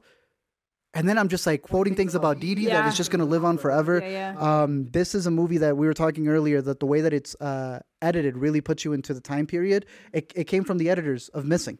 I think they were the same Sundance class as the Searching people. So it's like That makes sense. the energy, the DNA, it's all in there. The performance from the lead, Isaac Wong, who was in Good Boys. Yeah. Fantastic in that movie. My man had a growth spurt. Yeah. And he Very different kills it. performance. Yeah. Oh, he's so so good. good in this. His mom's really good in this, and it's just all Yeah, that like all the around, shot on her face at the end. for sure. If you can't like mid-90s, I present to you your alternative option, and it may even be better. Mid-2000s. Yeah, I think it's better than mid-90s. I think it's better than the mid-90s. Yeah, but it's got the DNA. You get what I mean? Oh, yeah, Like, no, it DNA. definitely has the DNA. no, this one through and through. I'm gonna like it more and more every time I watch it. It is my top 5, top we go. 3. Yeah, your top Dee Dee 3. easily. So I don't know if you had something else to say, but I know you were talking about it with Amanda. But this was one I was anticipating a lot, and I'm really happy for this director's future. Yeah, no, same. I'm just I'm glad we got to catch it because it is one of those films. You know, you watch a lot of films at Sundance, and sometimes you have to sit with them and see what they're about and see what they're trying to do and figure out whether or not you like it. This is one where it just like fresh, straight out of the gate. It's like, Yeah. This is a contagious movie. You just can't deny it. I said freaking I haven't cussed since the 8th grade was a hilarious line. Lots of good stuff. Buttery said in a movie was great. Particularly the context of it. Yeah. And then just seeing Skate old terms. YouTube. Yeah, old YouTube. And a decision that needs used to well. be made with old YouTube as well. And that's what it is. It's not just the look of it, the feel of it, but then a decision needs to happen narratively for the character. And all of us as YouTubers go, that wasn't a possible option back in the day. It fully fits for this period. Stand out, knocked it out of the park. Dude, don't talk to your mom like that. It was so An good. outquote right there. Yeah, don't talk to your mom like that. I love that. All right, so Dee Dee makes all 3 of our lists, but it's Arturo's number 3. Just know, Yo All would make my top 5 on MySpace. Thank you. Top 8. I never had a MySpace. I can tell. Yeah. I just thought he said he valued us Top more than that bottom 8. 3. I took that as like he valued us even more. That's cool. Yeah. I mean, it is more like the top 4. Like It that's is. kind of the primo spot. Yeah, you want Whatever the I primo. meant, that's exactly what I was going for. Thank you. So- My number 3 is going to be hard pivot to Daughters. Okay, so there we go. Yeah, that to me is the standout documentary of the festival. It is a film that chronicles a daddy-daughter dance at a correctional facility in a prison, and it's just this really remarkable showcase of what these families are going through, right? Because they've been separated, and they are not, these young girls in particular are not able to have regular visits with their father. And what the program seeks to do is sort of create a space where they can have this sort of normal interaction, right? Like for 6 hours, it doesn't feel like they're behind bars. It feels like they're at like a elementary school dance or something like that.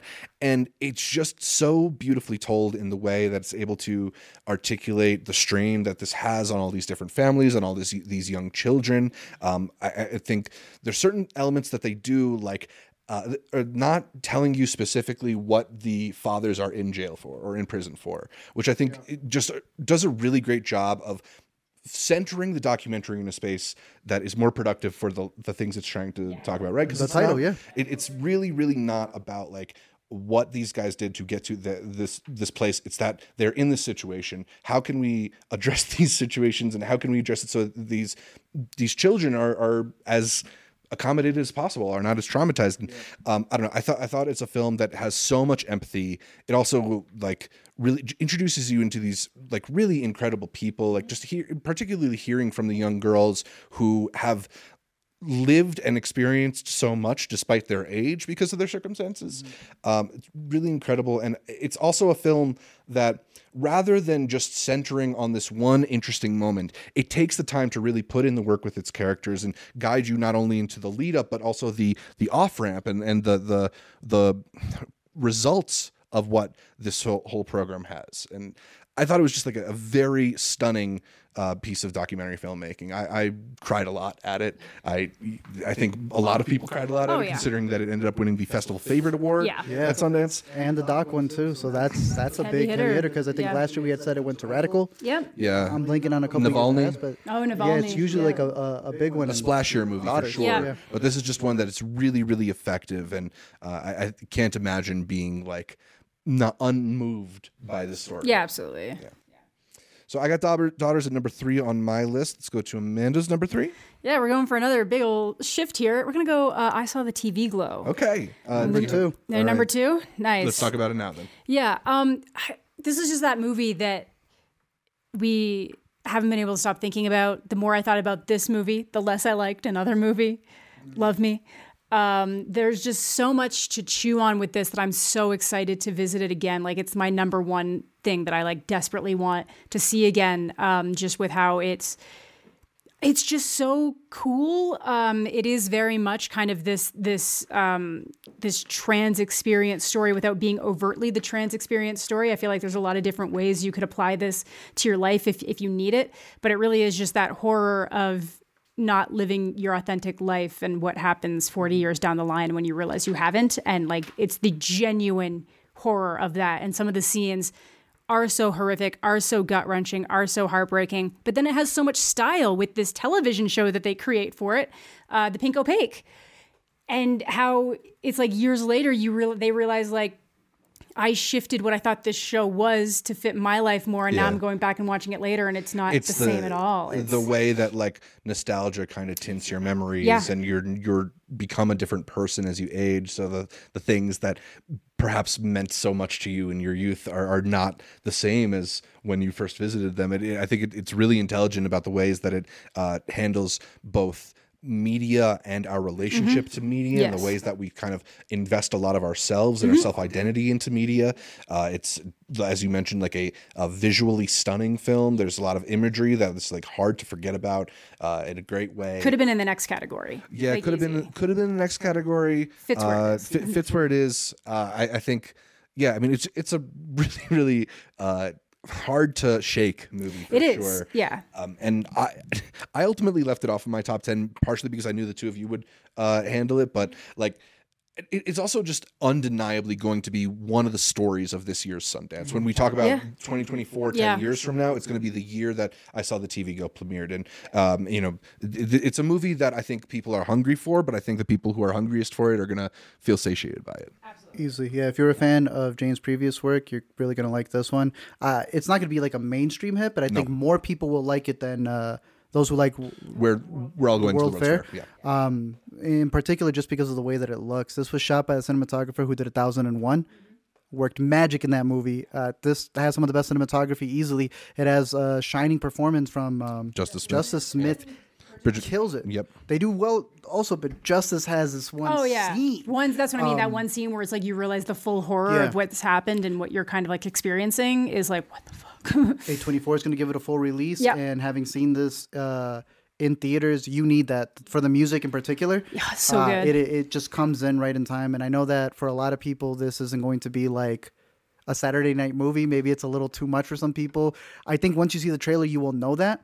And as long as you're prepped for that, like someone going in to watch a David Lynch movie going like, what the heck is it? This is in that realm of like, you have characters who are connecting in a psychic plane. Yep. This is an artist trying to make a piece of media that's trying to connect to you beyond the narrative of what's going on in the movie, but the visuals and the phrases and the different things that they put in there. Yeah, the wall, the name of the high school. It's the only one I saw twice in the theater, and I caught on even more things the second time around. I believe it. I think people are, not everyone's going to love it, but those who do, it's over for y'all. They're going to be so annoying online. Yeah. It's one of those films that in a certain way is instantly iconic. Yeah, like we've heard it kind of described as this generation's Donnie Darko, or even Videodrome, I think was another one. Like just, not that it is a rehash of any of that. It's just the way that it evokes emotions and the way that it's kind of addressing with things, but then like taking it one step further in an area of media that's like really underexplored now. It's a big mood. The whole thing is a big mood. And I'd say it's like down low. That cathartic feeling that we got in down low. Without all of the funny. And there's still some funny in there, but it is like the most dreary, just stylistic. Like there is a soda machine that they said they imported for that one scene. So, second time I'm watching it, I'm like, oh, this is a painting. Because you got one character over here besides one certain machine, and you shipped this machine. It's also funny knowing what the machine is. Yeah. It's just details like that I respect a lot. So I think the people have been anticipating this.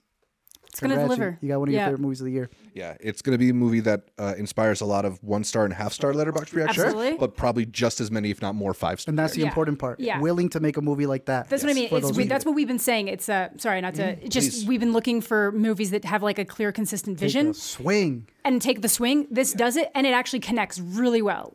And especially doing what we do, where we try to watch, several dozen movies within a week here at Sundance.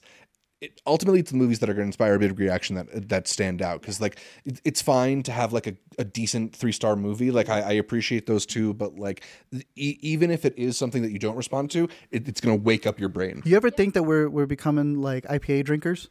Maybe a little bit. We drank so much that your regular person just wants to know what the good lager is, and we're like, but so beyond that, we are in. No, but I think we still enjoy the good lagers. I think we can still enjoy the good lagers. Like, Hell quite yeah! a bit. I still want to go get the. You want the natty light? I think we can still enjoy the good lagers. It's but we just also that know enough want to respect, like, hey, I'm gonna give you this crazy pick over here that's so mainstream, but also like you have to respect what I Saw the TV Glow is doing. Like you're saying, they're calling it the Donnie Darko this year. Like you're saying, it is representative of 2024 Sundance, the way that those 90s movies were for their respective years. This was the one that was sold out from the jump. Every night, man. Every night. I liked it a lot more than World Fair personally. So if you didn't like World Fair, don't let that scare you off of this.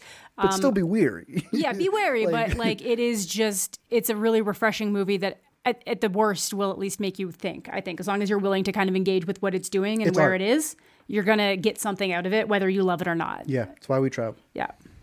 All right, so Amanda's number 3. I Saw the TV Glow. Also, Art's number 2. I feel like my number 2 is going to be the same as Amanda's. Maybe. Yeah, it is. It definitely is. It's What's Inside. It's What's Inside. All right, so let's talk about it a little. My number 5. Art's number 5. Both of our number 2. We already have a video up on the channel talking about our thoughts on this movie. Let's go 40 more. The thing about it. I mean, this is as close as we're getting to like this year's Talk to Me. I personally would at least put it on the same level, if not maybe a little bit higher. You have it at 2. I'm surprised you have it that high too. It's another one that I just had a lot of fun thinking about after the Yeah. fact. And I like these movies. Like these are the movies that I have a lot of fun with. I'm kind of, some of these I've just been like, what am I most excited to watch again? Right. And that's kind of where I'm putting things on the rank. Some of these I'm like, that was good. That was great. I don't want to watch it again. Some of these are like, that was good. That was really good. I need to watch it again. And that's kind of where this is. How is this not the one that you could easily This give, is the give easier to anybody? kind. Yeah. Yeah. No, this is Maybe this even is- more than Dee for certain Maybe people. even more than Dee. Yeah, like don't exhibit forgiveness here on the Saturday night Yeah, exactly. or TV Glow. Yeah. It's what's inside. Yeah, this Yeah, is the it's one that fun. I saw and was like, I can't wait to like have a Halloween party. Yep. with some friends and watch Yes. this movie. Oh my God. I can't wait Yeah. to buy the briefcase. Yeah. A really just like 10 years. This is a roller coaster ride of a film, and it might not be the scariest film, but it does have this existential Thrilling. creepiness. It's thrilling. and the most of all, it's thrilling. It's suspenseful. Like it to me, it's one of those lean in movies because like you just kind of want to know what they're going to do. Oh next yeah, time. absolutely. It just takes a really interesting premise that we're trying We're very not hard supposed not to talk about it, but like role play. The characters are role playing, and they're very good at role playing as each and other. it does it to like the nth degree. It mines it for like everything that you would want to mine it for. Visually, also does Stunning. a lot of really stunning things. Really, just very cool and unique product. Did you see the premise? Cryptically? Cryptically? Cryptically, it's like basically a group of friends Like that a have werewolf game of sorts. Yeah, kind of like a mafia werewolf type game. Group of friends that hadn't really seen each other in a while are kind of getting back together before one of them gets married, and then one of the friends that they weren't sure was going to show up shows up with a game. Yes. And then the We'll leave follow it is at that that. game. We'll leave it at that, you know. But yeah, no, it's like. It's the kind of thing. It's like we heard some people being like, it's not really a horror, but it is. Like if you look at all of the pieces of the movie, It's a fun movie. a horror, but it is fun. It's funny. It's fun. It's exhilarating. But if you address the presence, if you play in with the premise and think about what's happening to the characters, if you try to apply that to yourself, it's like the most horrific thing I could possibly imagine happening. Like there is a chance you could make the argument that being dead might be better depending on what happens. You know, there's probably certain things, certain scenarios that you're like, no, I would like to be dead. Definitely. Maybe not. That's dark, but still, like it's a pretty dark concept. If you Go watch I know what you're saying. Like to be dead. But yeah, like just what they're doing with like a lot of the colors and the way that it'll like pop things up. Some of the It's best very- editing, So easily. amazing editing. Actually Amazing editing. showcasing what it's like to want to have that social media clout to Yeah, the obsession. The two characters have obsessions with the same person, but for vastly different reasons. Is a right. very interesting dynamic to explore in the confines of this movie. It's a very smart movie. Yeah, It's just going to be a good time. You know, Yeah. there's a lot of great movies we see here, and they're not always like this much fun. This one is so much fun, but also like has so many interesting details to it and ideas, and is executed so well. Greg Jardin, absolutely like Killed it. Yeah. an announcement of a feature. absolutely. for sure. Yeah, So- this is one I would have liked to have seen with the public crowd. Like we caught it with press, which was still really good. Was The still press was still decent, very engaged. but, I think they like, clapped at the end. Press doesn't clap for anything really. never So do. like. Except for the great movies. Except for the obviously, great movies, yeah. We'll get another round with it at South by Southwest before it Yes. eventually hits to Netflix. But yeah, the it's bummer. what's inside. My number 2, your number 2. Yeah. That's number 5. Partner. So easily one of the best of the fest, but not the very best of the fest. Before we talk about our number ones, we have some honorable mentions. Yes, I I don't know do. if you want to go through them first, Arthur. Yeah, let me start with some docs because I'm pretty sure you guys will have my 4 honorable mentions. One was already mentioned, so I'll stick with some docs. That Better Angels Tammy doc, we had played it while trying to yeah. set up a screen, and we are just listening to the background. I think it's a very in-depth doc. We've only seen 2 episodes out of the like 4 or 5 they're supposed to give, but out of all the media we've seen of Tammy Faye, we keep seeing her up on the screen because she was here in the 90s with Drag Queen Master. RuPaul. And I think that was for the eyes of Tammy Faye. Look, I think it's a pretty in-depth doc for the 2 episodes they've given us. You're following like the sun. And it kind of gives you an in on what was happening to the like religion in America from the 80s, 90s. And now it didn't just affect these mega churches. Those mega churches were connected to politics, were connected to things that were happening in every people's home, especially when they were on everyone's TV. The Devo doc, kind of decent in its editing. I know nothing about Devo other than Whip It. Yeah. Turns out I know 2 more other songs. And also they're a serious band. I did not realize that they were actually coming in with a message. Devo stands for de-evolution. And they thought that people were being too smart for their own good, doing all this evil. And they believed that everyone should just become like, I don't know, nincompoops, and that would help the world. It's a fascinating thing that I did not realize came from a band who, when you know their biggest song from like a Miracle Whip? Or was it like Whip Pringles? It. Yeah, no, Miracle Right? Whip. Yeah, Was it Whip It. Miracle Whip? It was something something like that. There was a That would make commercial. sense, Whip yeah. It. Yeah, makes sense. I feel like it was Pringles. I don't know. I remember their music always being in commercials, and then they begin the documentary by going like, yeah, we met in Kent State when everyone got shot. And that was the evolution of the de-evolution. So Devo, Frida, Taco Bell. Who? Taco Bell ad. They actually made a lot of. I got a bigger one for you. Rugrats theme song creator. Oh yeah, Yeah, No, I he's- did know Someone that. told me this. Mark Mothersbaugh is like one of the most interesting musicians out there. He did the Yeah. score for Life Aquatic with Steve Zissou, which is one of my favorite film He scores. starts talking about all of the Wes Anderson Yeah. movies. Do you know what else he scored? What? Devo. Yeah, that makes sense. So Devo's good. On the flip side of another doc that's fantastic, Frida. They edited this to perfection, and it's still too short. But it's almost one of those where it's like, I don't know if you would have gotten 2 hours of this style of editing and you could have gotten more story. I'll sacrifice the story for this beautiful motion portraits of her work as you get to the insights just from her writings, just from her letters, all the leaks that have happened pretty much like in Napoleon. This comes from the editor who has worked on a lot of the films that RBG. I'm looking at some of the other ones that these two filmmakers have made, but they were producers on this movie. This director finally got to step up, make her own film. Julie Cohen and Betsy West. Those are premier documentarians. Their editor now made this movie and still won the editing award and not the doc award. Mm-hmm. So that would be my top doc there, alongside Will and Harper, Daughters, and then obviously As We Speak that we put on there. I think you guys may have my narratives. Maybe. In Yeah, your Amanda, honorable why don't you go mentions. next for your honorable mentions? Honorable mentions. I'm gonna go with Girl State. I did actually have a lot of fun with Girl State. Yeah. I don't think it. I think it needed to go harder in certain areas. I think that the filmmakers really wanted to be, I think, more hands off in a certain area that they needed to be. I would have liked to have seen them actually get involved with the differences between Girl and Boy State for the doc area. Then I get Between the Temples, which we did already talk about. So mentioned it, he yeah. already mentioned Between the Temples, which I did really enjoy. I'm trying to just go for some stuff that we haven't already talked about here. Your Monster was another one that was kind of like dancing with my top 10 just because of how much fun I had with it. I think it's just this like really kind of cute story. I do think it does something smart at the end. For some reason, I feel like I'm seeing people not catching on what actually happened. I love what happens at the At end. the end is really good. The end really sells it. It's very fun. We saw it with a very engaged crowd at the library, which seemed to be the place to be for those The rowdy venue of Sundance. The rowdy, I don't know what library. they put in the stairs up to the library. Yeah. It's just the lack of oxygen up there. No, I has to legitimately think it's not the premiere showings. It's the secondary, third, fourth showings that all of the stuffy rich people are gone. The people that were able to just snap up those tickets immediately and maybe not appreciate the movies that they're buying tickets to And are the middle class gone. poor people come in. And now you get all the people who are here for what it is. They know what the premise is. They're down. They're People came engaging. out. They're ready for it. Yeah. So like we got boos when she's like kissing someone we don't want her to they were kiss. into it hard. We got cheers when like it was On exciting. the bus ride, people were naming who told them not to come to the movie. Like, there were Yeah. vendettas out of this. Yeah, they had like, their literally, own monsters. literally. I was like, y'all taking this a little too Do far. something- It's yeah. cute, though. It's I cute. liked it. It's cute. I liked it a lot. Then Kneecap is another one that was kind of dancing with my top 10 as well. with me. Very fun movie about a real life Irish rap group called Kneecap, who most interestingly actually record a lot of their songs in the original Irish language, or I guess it would be like Gaelic or whatever, but very cool. And then it's kind of have this whole side story about like preserving that Irish language and what kind of freedom comes from preserving an indigenous language. It's got a little bit of that John Carney movie musical vibe, where it is sort of this like scrappy drama Yeah, Little about Foreign these Son. people who are a little bit down on their luck, but turn to music to kind of build their lives back up. And then it'll sort of, in the process of writing or performing their music, it'll be them breaking out into kind of a music video sequence or something like that.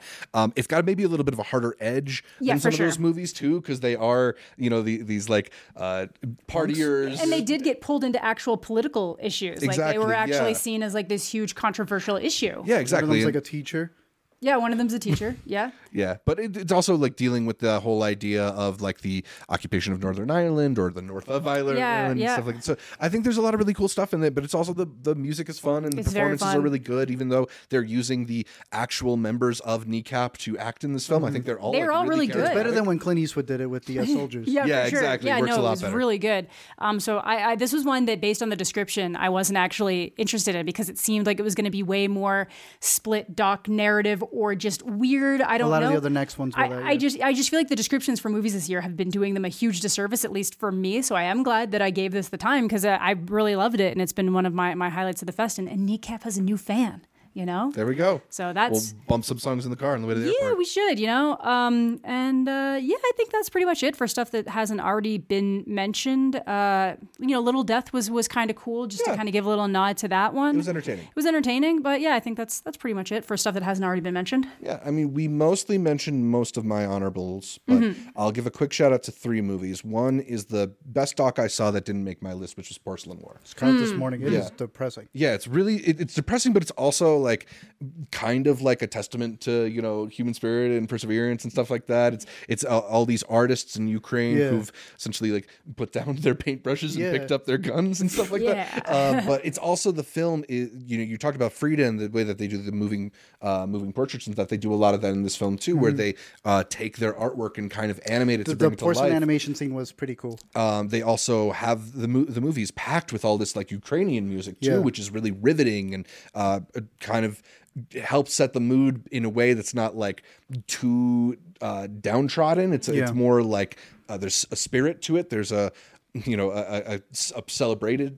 celebration quality to it too. So I really appreciated it. It does like tackle the war, but it also does it in a very human way. U.S. Yeah, produced in the U.S. Even though it's, I thought it was. I keep checking it for for the U.S. I'm like, which one is it in? It feels. Usually we get the Ukrainian films in the world category, but also all the footage being shot by the subjects and like you're saying, them being artists was a very interesting thing because this is showing you a lot of the people who stayed. So like you're saying, they're like literally becoming soldiers just because that's the outfit you got to wear going out, and they'll just be like walking your dog with missiles on the ground. Is an insane shot to showcase in a movie. Absolutely. Yeah, it's one of those films where you're watching and you're like, please don't blow up. Please don't about to show me a dead body. And again, we've seen so many Ukrainian movies, but in the rear was them leaving. We have seen other ones where people got attacked. This is like the people who are now living there. Like this is what it's like to survive here. Some people left, some people are gone, some people are fighting. We're trying to survive. And that's pretty profound. Yeah, so Porcelain War, I would want to give a shout out to. Give a quick shout out to Ghostlight. Thank you. Very first film we saw here at Sundance. Yeah, that's another good one. Yeah. I think it's just a really sweet movie, one that has these interesting ideas about grief and about processing pain through art, and also just like the world of community theater. And I think it's all handled really like a true indie movie. Yeah, that's what it really felt like. It was a strong start. It reminded me a lot of the sort of like low-key dramas in like the early 2000s that would break through whether it's like I don't know, stuff like Junebug or stuff like even something more elevated that's like I don't know. It feels like it could star Steve Carell in an alternate reality. Yeah, no, like for real. Too. Yeah, because it's just got this charming quality to it too, and it actually one of the few films that is like about grief that I think has something unique and interesting to say about it that I've seen recently. And that meta layer. Where the lead actor is acting opposite his actual wife and his actual daughter in the film, playing his actual wife and actual daughter. And hopefully it's not true, but I mean, they said it really connected to them. So knowing how like dark the storyline is, I could definitely see this as it being a full circle thing about how he learns from art in a movie where the actors are learning from art as well. From Chicago too, so shout out the family. There you go. And my last honorable mention, I'll give a quick shout to Stress Positions. That was fun one. Theta Hamill, I believe, is her director, writer, editor, and star of this film, alongside John Early, who we like a lot and is incredible in this film as like a guy just sort of spinning out of control in the height of like COVID paranoia and stuff like that. This is a film that's set in 2020, shortly after the breakout of the pandemic, and I think really captures that time and that uncertainty, especially the dynamics between people who have different levels of precaution towards the pandemic. I think it gets across really, really well, but it also just feels very lived in, feels very New York, feels very real to this community. I think it's a movie that's very dense. There's like voiceover and different characters coming in and out, and it feels chaotic the way that I think a lot of their lives probably feel chaotic within the context of this film.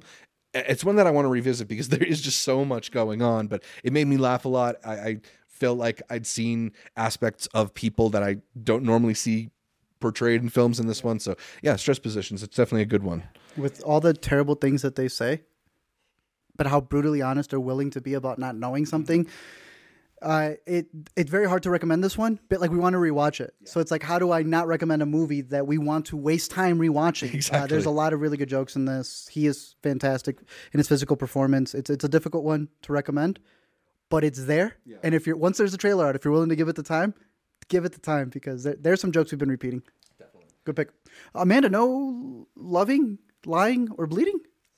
We haven't talked about our number one of the festival. Here. Oh my goodness! I thought it wasn't. I thought you had something else. Yeah. We have the same number one, I believe. So let's go to Amanda for her favorite film of Sundance. It's like I don't even know if it is my favorite. It's just in my number one spot right now. You got to listen to your heart. I've been trying to do that a little bit more this year. Like there's probably TV Glow is probably one of the 10 best movies I saw here, but it's not the one that hit me in the chest. Totally fair. Listen to your bleeding. Just my love and my lies and my bleeding brought me to lesbian Kristen Stewart, as it often does. But this was the movie I was most excited coming into the fest to watch. I thought it looked really gritty and interesting, and for the exact reasons you didn't like it are the reasons I did like it. We both look at it as like this is exactly what I thought it was going to be, and it worked for me a lot. It is this very gritty story of a gym manager meeting a professional bodybuilder, and they kind of go on this journey to try to boost up this bodybuilder's chances at winning a competition. But then there's this entire other backstory kind of swirling on with this gym manager, her family, and how they kind of all get swirled in together. And I thought it was kind of interesting how it was addressed. Like, I think you watch the trailer and you might think it's one thing, or it's just like, oh, you're just getting pulled back into the criminal life. You can't get away from it. But it's really not that. It kind of goes to very extensive levels, and it's ultimately all for love. There are some amazing, not even necessarily love of these two characters, just love of a family, love of people in your family, which I really like. Love of what you do. And I just really like how it plays out. I think the Kristen Stewart performance in particular is fantastic. We've been talking about it a bunch. There's some reactions, some comments, some dialogue that are just like so obviously her and authentic. They feel real. It doesn't feel like somebody even tried to script that moment. It's just a genuine reaction. It's so good. And I think it's just little moments like that that make it fun. I was at the premiere. I was in the front row. The whole experience was really good for me. As someone who didn't love Saint Maud, I think that this is a step in a direction that I prefer out of Rose Glass. Very excited to see what comes next. And I just think everybody in this movie was really firing on all cylinders, whether it's Katie O'Brien, Dave Franco, Ed Harris, even Jenna Malone. Ed Harris was great. Jenna Malone, too. She's in too. As well. So really, really strong performances all around. I really just love the gritty kind of late 80s, kind of verging into the 90s vibe that this has around everything. So yeah, big fan. Just watch out for the context clues, and not everything has to be taken like fully literally all the time. But yeah, it was fun. I had fun. You also were a fan of Love Lies Bleeding. We talked about this. I had that. Yeah, we have a whole video on it. I had that as my honorable. I think it's a solid movie. I think it's gonna be have a little bit of a splash. It's gonna hit with the people that it's gonna hit with. Yeah. It's perfectly shot. I think it's a good follow-up for her. Very good. Yeah. Like y'all been saying the whole time, sophomore year for a lot of these directors. So. Yep.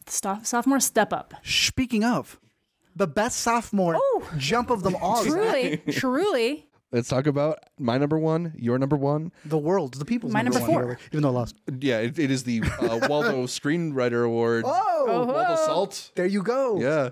Shout out to Waldo Salt. He's my homie. But yeah, the Sundance Award winner for Best Screenplay, or at least in the U.S. Dramatic section, the Special Jury Prize. And in our hearts. We're talking about A Real Pain, the second film, written and directed by Jesse Yes, Eisenberg. sir. He stars in this Yes, one, sir. unlike his last one. Stars opposite Kieran Culkin as a pair of cousins who, after their grandmother dies, travel to Poland to go visit where she used to live and go on a Holocaust tour. And it ends up being this really profound look at the ways that different people carry trauma and how different people react to their own hurt. And I think it's just something that is immensely relatable, even if you don't necessarily relate distinctly to these two characters or their story. It's a film that is just incredibly empathetic in the way that it portrays all the people contained within its story. I found a lot of it just incredibly profound in the way that it's trying to elicit this empathy, and thoughtful in its approach. It's also very funny, kind of catches you off guard sometimes, but you have two incredibly gifted comedians who have great timing, and their fluidity with each other, just they bring in a whole dynamic that feels like they have been cousins for a whole lifetime. The way that they just sort of shift easily between where we have to be serious to each other, we have to talk about something that's real, or we throw in a joke here and we just sort of cut the tension. It just lived in a way that I think anybody can relate to those types of relationships. For me, it's the best film that I've seen about cousins. We talked about this again at a longer video that's on our channel already, so if you want to hear us talk about For a Real Pain extensively, you can do that. But Art, why do you have it at number 1 for your films from Sundance 2024? I think it fires on all cylinders. Looking at what we're about to do with the awards, I mean, it's got the best screenplay. You're talking about great editing, the way that they're able to cut around the jokes. It's all there. It's got some of the best scenes, some of the best quotes. Like, we can all mention a scene or a quote and have a completely different one. Do you consider Kieran lead? I think they're co-leads. Sorry, you go. I think they take a very similar amount of screen time. I think we're seeing it through Eisenberg, which makes sense. It's his script. He's writing himself as himself. Sometimes when a film has 2 leads of the same gender, it's like if they weren't, it'd be like, oh well, he's best lead and she's best actress, but like they both are equally important to the narrative. I think so. Okay, that's fair. But I could definitely see him getting nominated for supporting. I have them both as leads right now. I was just saying, if we had them as supporting, then we're splitting a piece for each right there. You have all these movies that are about pretty much these people's lives, the filmmakers' lives, and they'll make like a documentary, maybe half and half. They won't really know what they're doing. The way he went in on this was beautiful. There are so many things that we mentioned in a longer video about how he made this so personal. It's deeper than a documentary at that point. The fact that he has no score, but what he replaces it with makes it even more beautiful. I think this fires on all cylinders on it being important, on it having a beautiful message. I had Exhibiting Forgiveness. This is doing that in a much more lighthearted way. Then also coming in with the gut punches. Coming in with a gun punch, showing you that the people who are right can be wrong and the people who are wrong can be right. Like, this is covering so many bases to the point that one of my favorite aspects of the movie is how it's telling you to think of the generations that came before you, twice ago, then think of your parents and think about what you're suffering with at that point. And to me, any praise that I gave the other 9 movies in here, I can give to this. That's how profound I think he was with this movie. He's been working for years in the industry, and it is an incredible feat to see someone who truly cares about the craft, because this is the second, but this is his maestro. And I want to see him make way more of these movies where he has something to freaking say than anything else. And that is a real pain to me. I felt every emotion down to that final shot. Oh, absolutely. It is my favorite movie of the festival, and I can't wait to talk about it until the end of the year. Absolutely.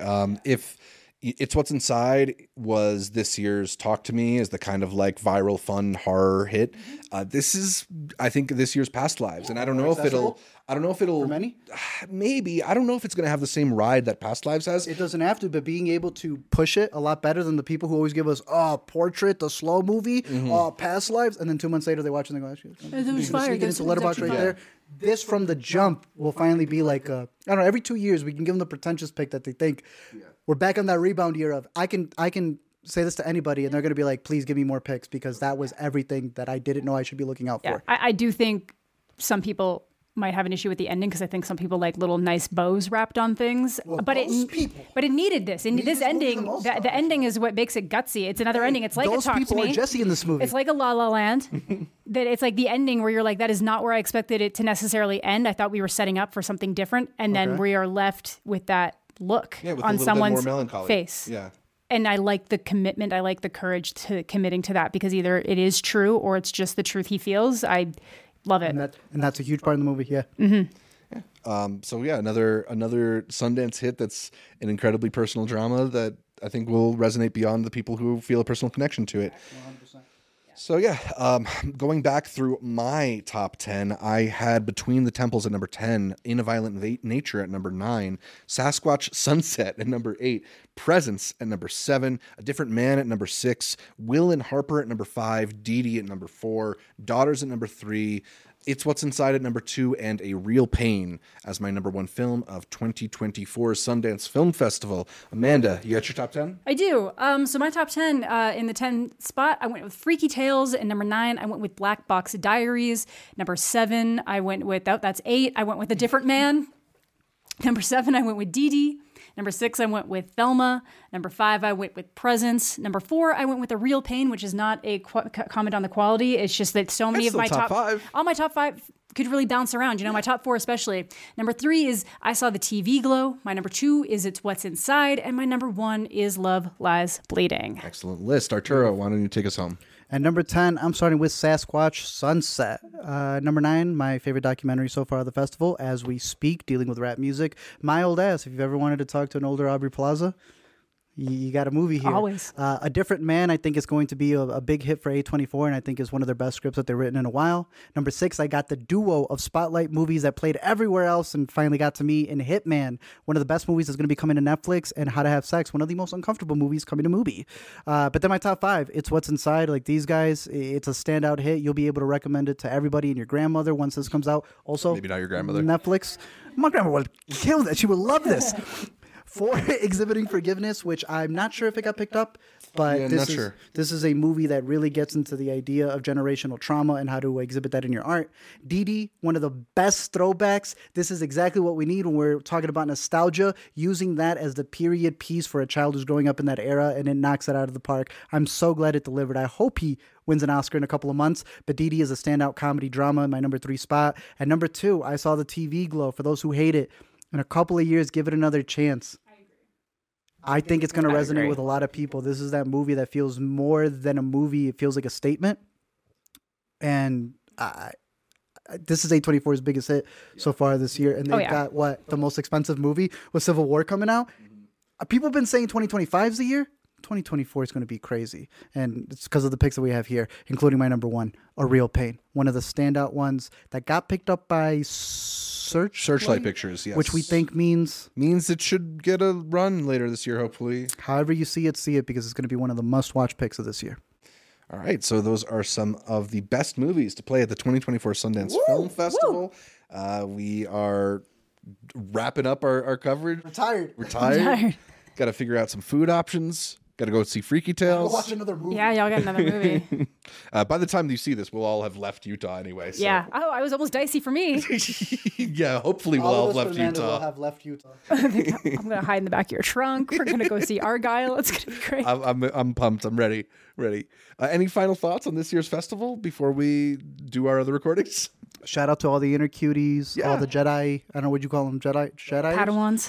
Well, Padawans. Yeah. All the Padawans who are out there using lightsabers. Mostly to keep the- okayers, you know? Mostly okayers Yeah. out there. Be it virtually, be it here at the fest. It's always the best part, talking movies with everybody. I mean, we have our group, and it's been cool seeing other people's groups build, be it at home. This year they actually pushed having your watch parties at home, which I thought was cool. So, hey, I hope they continue the virtual. Yeah.